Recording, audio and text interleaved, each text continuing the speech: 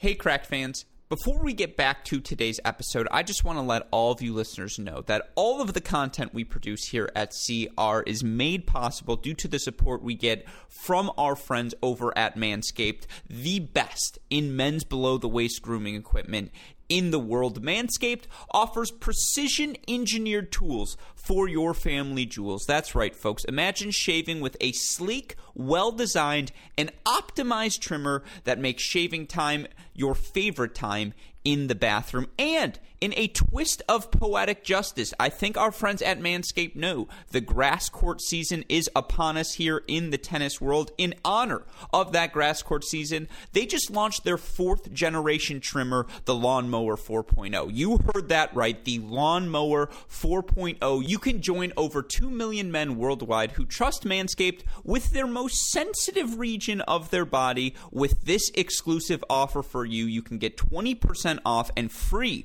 worldwide shipping with the code NEWBALLSPLEASE at manscaped.com. That's right, they let us stick with the tennis theme. Get 20% off and free shipping with the code NEWBALLSPLEASE at manscaped.com. And look, a little personal testimonial. I think anyone who's met me in 2 seconds will be like, eyebrows, thick, legs, very hairy. Guess what? It looks that way everywhere, folks. And I can tell you firsthand, Manscaped gets the job done.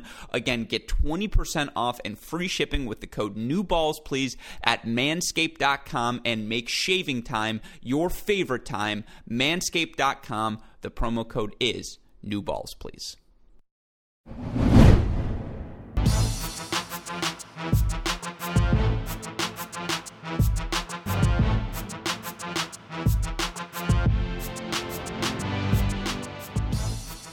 Welcome to the Mini Break, your daily podcast for the biggest storylines, results, and controversies from the tennis world. Today is Thursday, July 29th.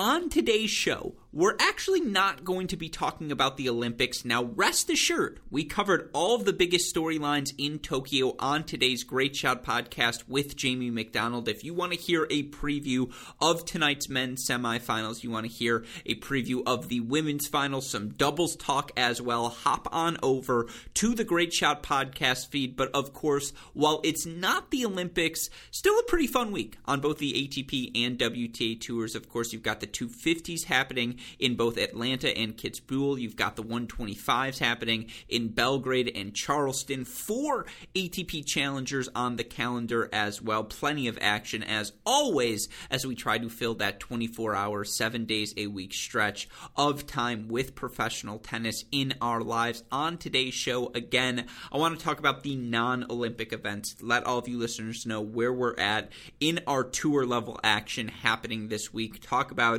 what's shaping up to be a really exciting quarterfinal round of matches over in Atlanta. Of course, we still got some drama in the round of 16. Cam Norrie versus Nick Kyrgios. Hello, I am all in on that matchup, so looking forward to seeing that unfold here on Thursday. Of course, over in Kitzbühel, Casper Ruud's in the pursuit of history, and I brought up the stat repeatedly on the Great Shot podcast. I'll bring it up here again today. He's trying to win 3 events in 3 consecutive weeks on the ATP Challenger. That has not been done very frequently over the last decade. I'll talk about that stat on today's show. Again, run you through the other results as well. I won't lie, not watching the WTA Tour events too closely this week. Certainly it's probably too soon to say former, but 2021 NCAA singles champ. I suppose rising sophomore at Virginia, although I suppose we'll see Emma Navarro finding herself in the quarterfinals there. Some successful and notable results happening elsewhere. Run through all of that on today's show. Of course, the reason I'm able to do that day in, day out is because of the support we get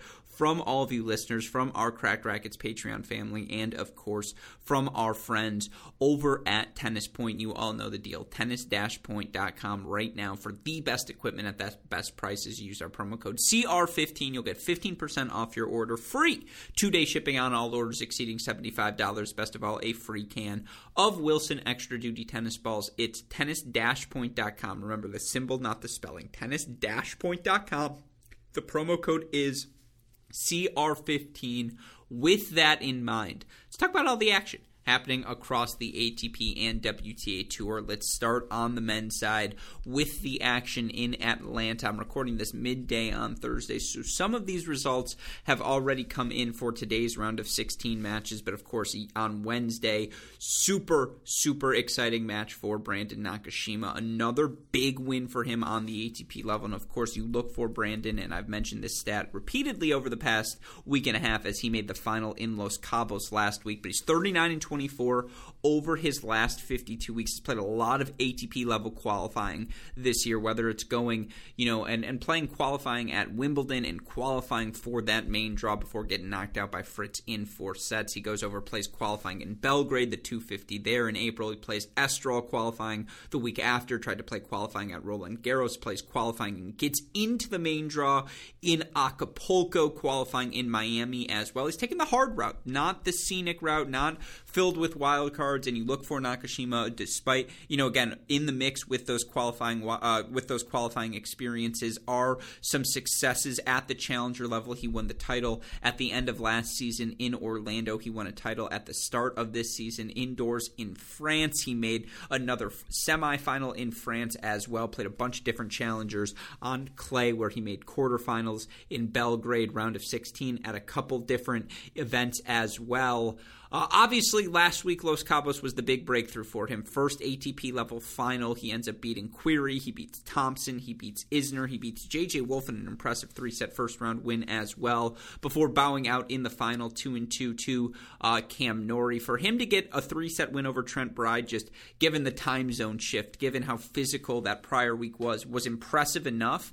For him to follow that up by beating Milos Raonic yesterday, it speaks to the promise of this 19-year-old young American. And you look for him to turn 20 at the start of August in 4 days. Happy early birthday to you, Brandon. But he won 83% of his first serve points, 51% of his second serve points, fought off 2 of the 5 break points he faced. But just most importantly, it's a simple game plan against Milos Raonic. Change directions. You can't let him hit 2 balls on the same side of the court as well, because if you do, more likely than not, he's hitting a forehand, and more likely than not, he's hitting that forehand either for a winner or putting himself in a dominant position to win the point. And Nakashima just did such a good job, when possible, absorbing that first strike, redirecting the ball, making that match physical. Certainly he blinked as he gave up the break lead in the 3rd set, but he stayed the course in that 3rd set breaker, made that match physical. And again, it's simple first strike tennis when you're playing Milos Raonic, but for him to play Querrey, play Isner, he had seen 2 big servers, 2 looks at them the week prior. Clearly that helped him in this match. Of course, look, Raonic still had plenty of success in this match as well, won 83% of his first serve points, but he only won 47% of his second serve points. Nakashima was able to get into rallies on that Raonic second serve, and when they were playing those 5+ shot rallies, I would say Nakashima won about 70% of those points. So again, it's a credit to Brandon, who just, you look in his career, it makes sense that these results have come on hard courts for him, because of course overall he's 68-30 in his career on hard courts. That's a 69% win percentage, versus in his career where he's 80-44, a 65% win percentage overall. But the backhand, it's a legit, I want to even say top 30 weapon. Just his ability to absorb, redirect pace, cross court down the line, create angle. The forehand, it's more condensed. It gets better with each passing day. Yeah, it's a little big. Yeah, it can get pressured by pace. Certainly, Raonic had success serving to that side, but again, I don't think the forehand's a weakness for him. It's just not as discernible of a weapon as the backhand is. And again, he gets better moving forward. He gets better hitting volleys. He's not a great volleyer, but he's learning the instinct, and he seems comfortable making that first volley, which is so important. He gets better and better with his serve. You look for him over his last 52 weeks. He's winning 74% of his first serve points versus a 72.5% number for his career. He's playing really, really good tennis right now, and so, again, it makes sense. He's up to number 115 in the rankings heading into the week, but now, with this result into the quarterfinals, Brandon Nakashima up to a new career high, number 108. One more win, folks, he's into the top 100, and I think we all agree. Once he's in the top 100, he's probably not going to fall out for the rest of the decade, and then, given he's 19 years old, maybe even into the 2030s as well. I don't know if Nakashima's upside is Grand Slam champion. I do know he's going to be very good for a very long time. And again, 7 guys right now who you feel like through the 2020s, whether it's the Everett Academy generation, Opelka, Fritz, Paul, Tiafoe, whether it's that next gen 2.0, Korda, Brooksby, Nakashima. Obviously, Mackie McDonald's not going anywhere. He's only 26 years old, and there are a couple other guys in the mix as well. I think the 2020s are going to be a positive time for American men's tennis. Will we have a Grand Slam champion? You probably circle Korda as the best guy capable of making that happen. Maybe Riley Opelka at a given Wimbledon if things go right for him as well. But, again, given how many talented next-gen players there are, that's far from a certainty.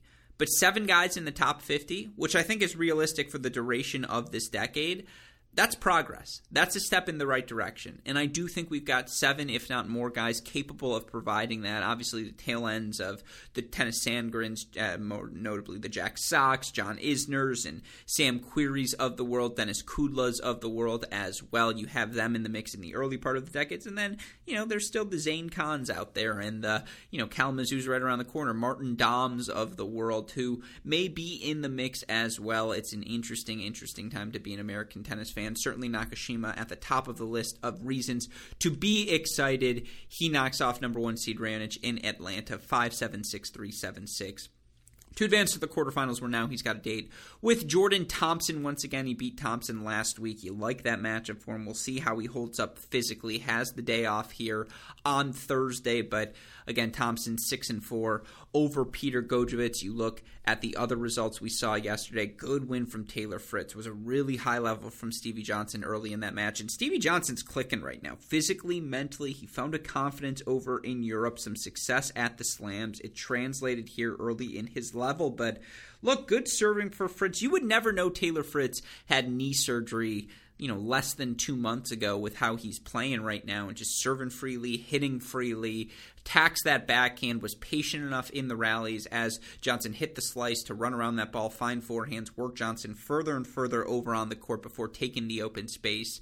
6-7, 6-4, 6-1, Fritz wears Johnson down to advance in 3. Now he's got a date with his best man, Riley Opelka.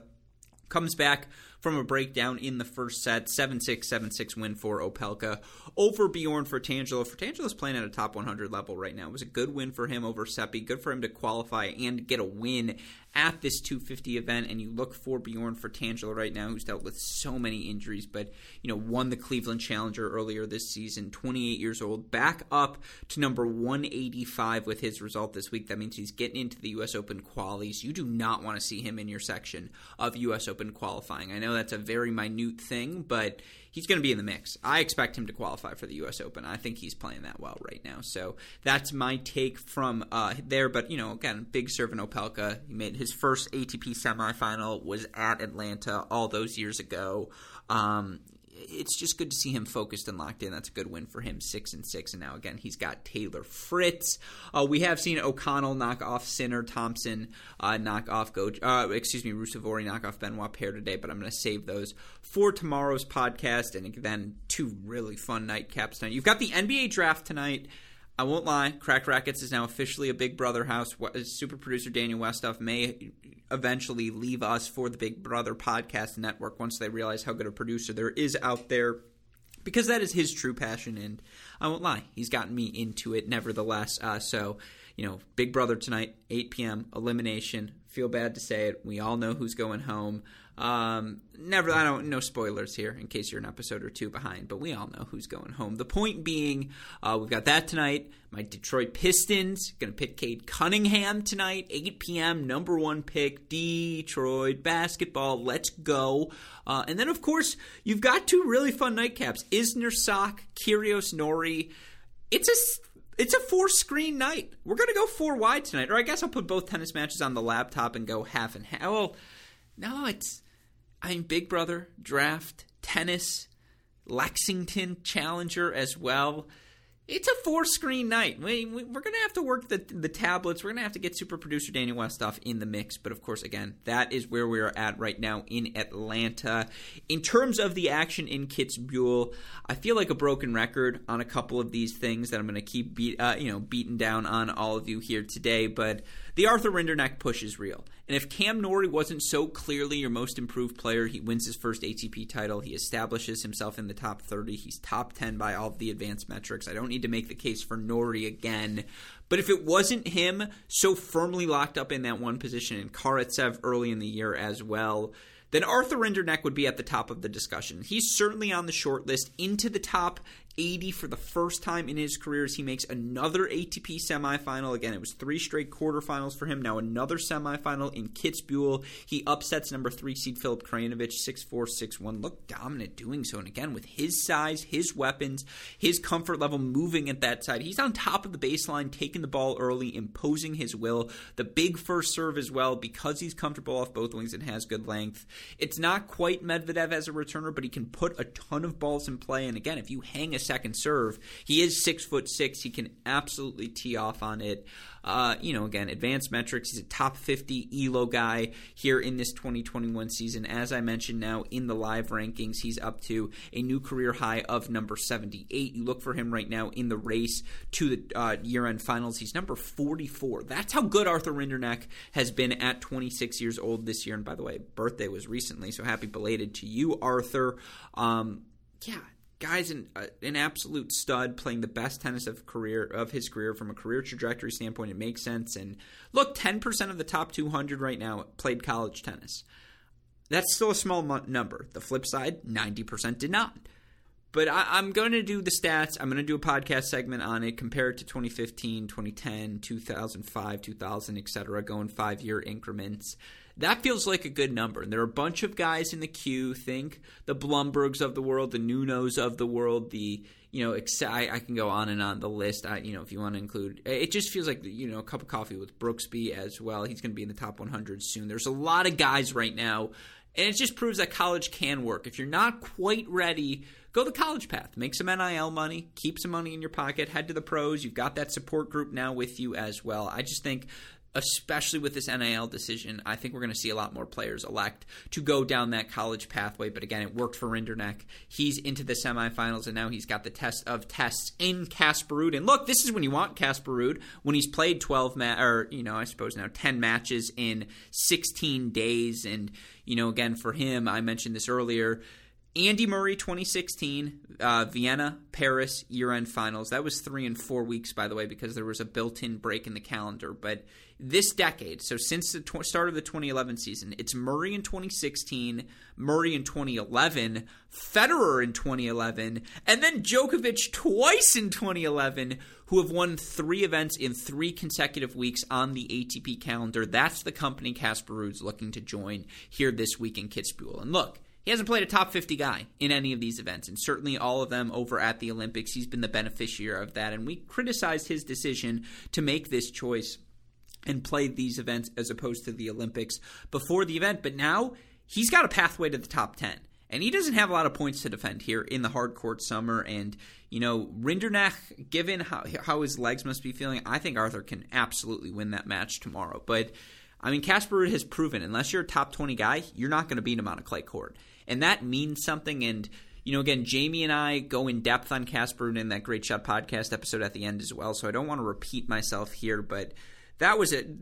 The win for him today over Mikael Ymer, that's what you see the top 10 players in the world do when it's not their best day, when they're physically ailing. They find a way to dig down deep and ultimately earn a victory over a player they should beat, and that's precisely what Casper Ruud did today. You can't be anything but impressed with the young Norwegian. He advances to the semifinals now, where he's going to take on Rinderknech. On the other side, my guy, Pedro Martinez Portero, taking on Daniel Altmaier. That should be a fun matchup in Kitzbühel. And again, overall, you look at the semifinals, you look at in Kitzbühel, you look at the players still alive in Atlanta. Yes, a lot of the highlight players didn't play this week. They were playing at the Olympics, but this is pretty fun stuff on the ATP Tour, so should deliver a fun weekend of championship action. Of course, we switch gears now, talk about the women's event in Charleston and Belgrade. And again, I haven't watched those events too closely here this week, but you look over in Charleston, shout out to 2021 NCAA Division I women's singles champion Emma Ana Navarro. Her home turf in Charleston, she's made the quarterfinals now.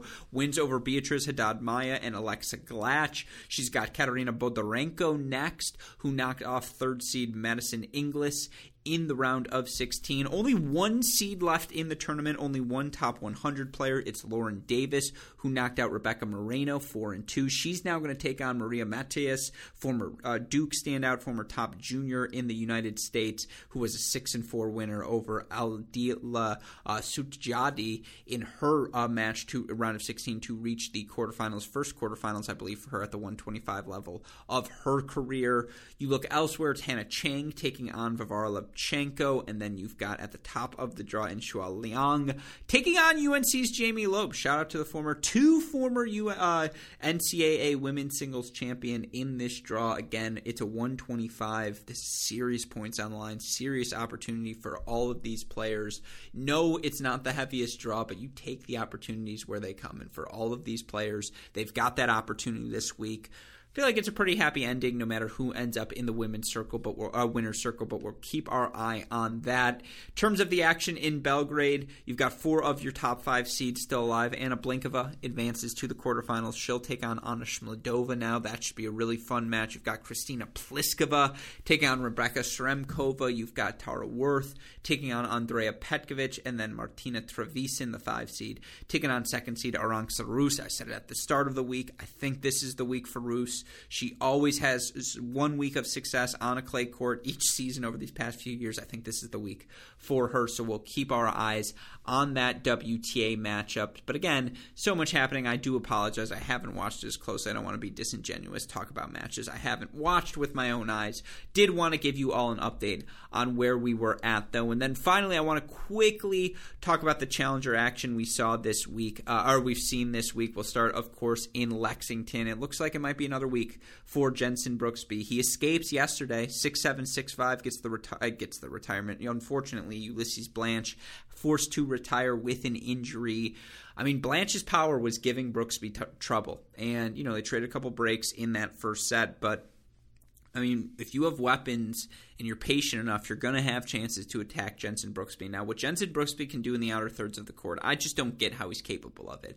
When he just lurches his racket out and kind of just throws it out there to try and stick the ball, he's able to put that ball into the court with depth, with pace, with precision. You're just like, how did he do that considering his feet were on the other half of the court? And yet, again, he's able to come up with magic. And now maybe the most fun match of the quarterfinals on Friday of any level, and even the Olympic medals. I think Jenson Brooksby Kokkinakis might be your match of the day. I know that's a hipster take at Tennis Hipsters. You know where to find me.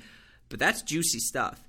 That's juicy, juicy stuff. I mean, that should be fun. Ramkumar versus Tabilo should be fun. You look elsewhere, Escobedo taking on, I believe he's got Darian King. That should be a good one. King escaping yesterday with a win over Max Cressy, and then Olivieri going to take on the winner of Kubler and McHugh. So that's fun stuff in Lexington. Another potential match of the day, Botic van de Sensculp taking on Yuri Lechechka, who was a maiden champion, challenger title champion last week. You've got Kolar versus Fevchenko, Popko versus Kicker, Muller versus Zapata Morales over in Poland. That's what your action's at. You look at the challenger happening this week elsewhere in Spain. You've got Grenier going to take on the winner of Lopez and Porras, Van Richthofen and Borg, Celik Belik versus Albaran, and Vritsina taking on Ben Bonzi. And then over in Trieste, Italy, you've got Zumher Martyrer, Tarante versus Luz, Sechko versus Echeverry. That's a fun one. And then Sketov versus Kaboli.